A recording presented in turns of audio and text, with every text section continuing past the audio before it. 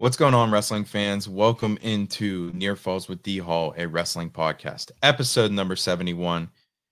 In today's episode, we are going to be talking about and with a bunch of different college coaches from across the area at the Division 1, 2, and 3 level. Super excited to release this, guys. It's been a lot of work, a lot of fun talking to all these different coaches from around the area.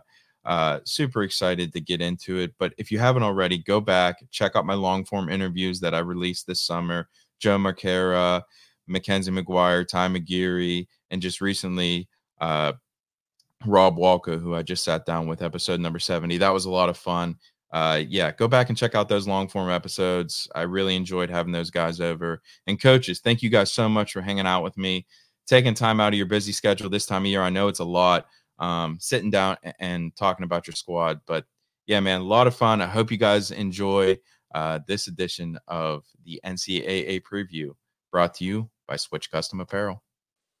Okay, joining me now on the call, we have assistant coach of University of Pitt Johnstown, Ty Reinhardt. How are you, sir? I'm doing great, man. How are you doing? Super pumped up to have you on. As always, a Near Falls with D Hall veteran. Man, it's that time of year, right? The leaves are changing. It's getting a little cold outside. Hey, it's the best time of the year. That's facts. what we look forward to all year. I know. Football, wrestling. It's not too hot. It's the best. It's the best. All right, my friend. How has the off season gone so far? It's been great. I always say we're blessed with the group of guys that we have. You know, everyone's come back in pretty great shape. Preseason went really well. Everyone's been busting their butt. And then just yesterday was our first official practice. So excited to be back in the room full time. But everything's going great so far. Can't complain. All right, my friend. I gotta ask you, what's the Whippeal present look like? Obviously, you have my boy Jake Healy. We've talked a bunch about him. I know that you had what was it? Jesco from Connellsville was there last year. Owen Ott went there is there this year. No, Ganebus. You got a whole slew of Whippeal boys with you. Talk about that. Yeah, we have a bunch. So obviously Jake, and then so last year we had Chad Ozias and Dakota Rogers from Connellsville.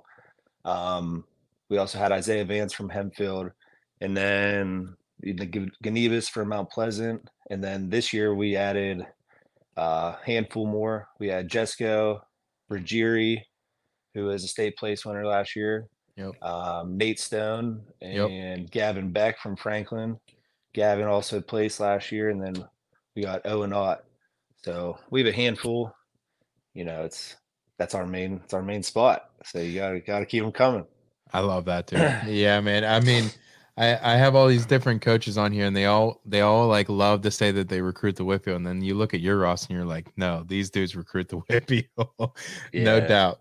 All right. Obviously, leaders in your room. I'd probably assume Jake Ely being your senior, probably one of your main leaders. But who are some of the other guys that you lean on? There's a bunch. Jake's whole class, they've been amazing. The class they came in with, you have guys like Dylan Keene, Alex Weber, Byron Daubert.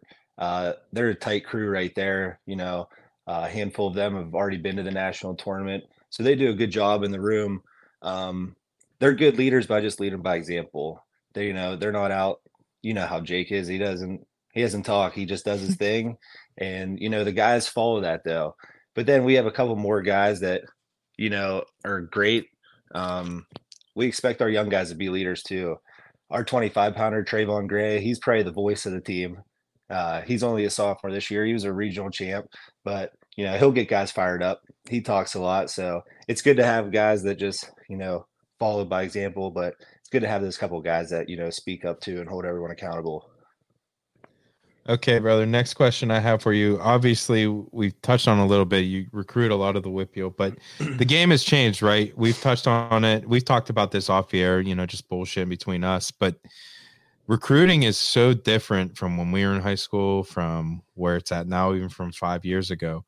How do you guys approach that? Are you guys trying to actively look in the transfer portal, or are you guys mainly just sticking with high school guys? What's that look like for you?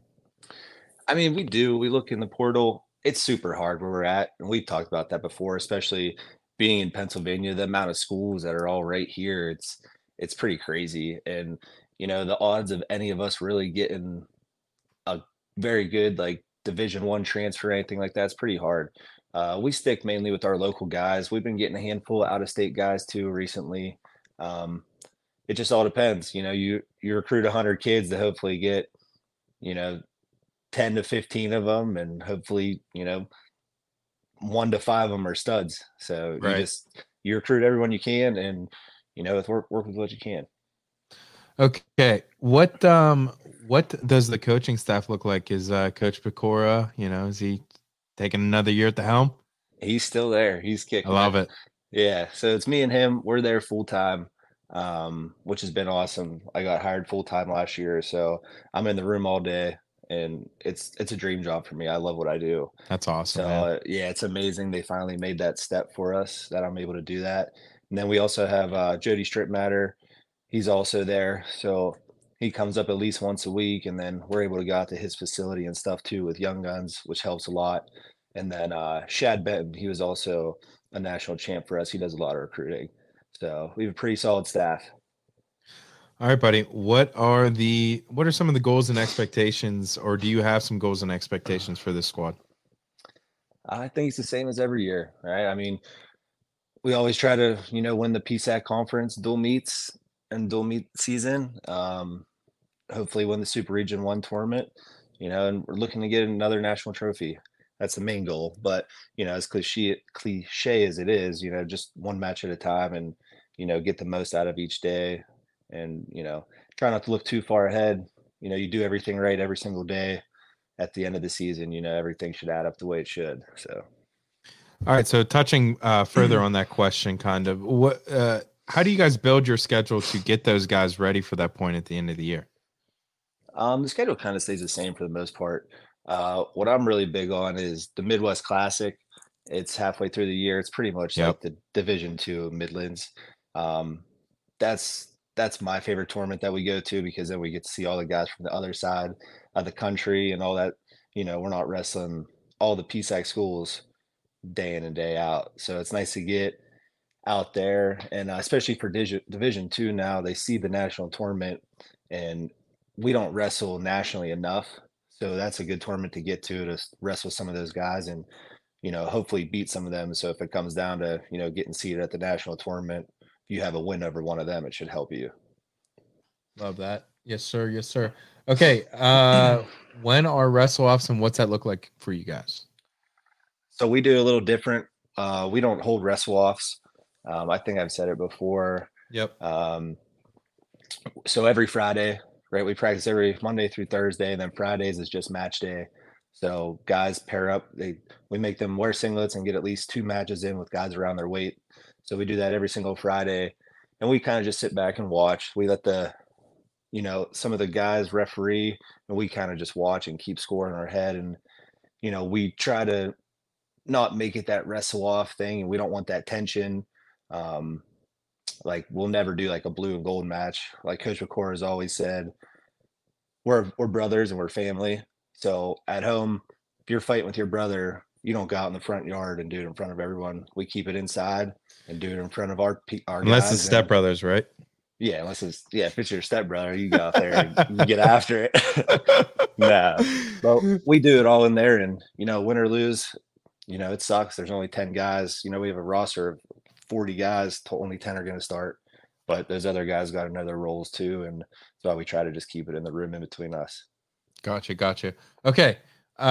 Next couple questions I have for you. Women's wrestling. What's look like for UPJ? Is that something you guys are exploring?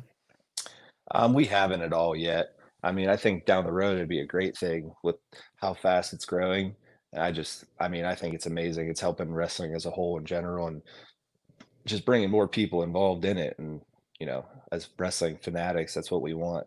So maybe sometime down the road, but as of right now, it's not really in our future. Okay, streaming options. Is that available for us, the fans? Yeah, so if you just go on UPJ Wrestling's schedule, and then you just go down to the match, we stream it right on there. There'll be a link. Just click watch. So if you just go to our schedule, it's right on there. Love that. Okay. Anyone you want to shout out or anything else you want to talk about, my friend?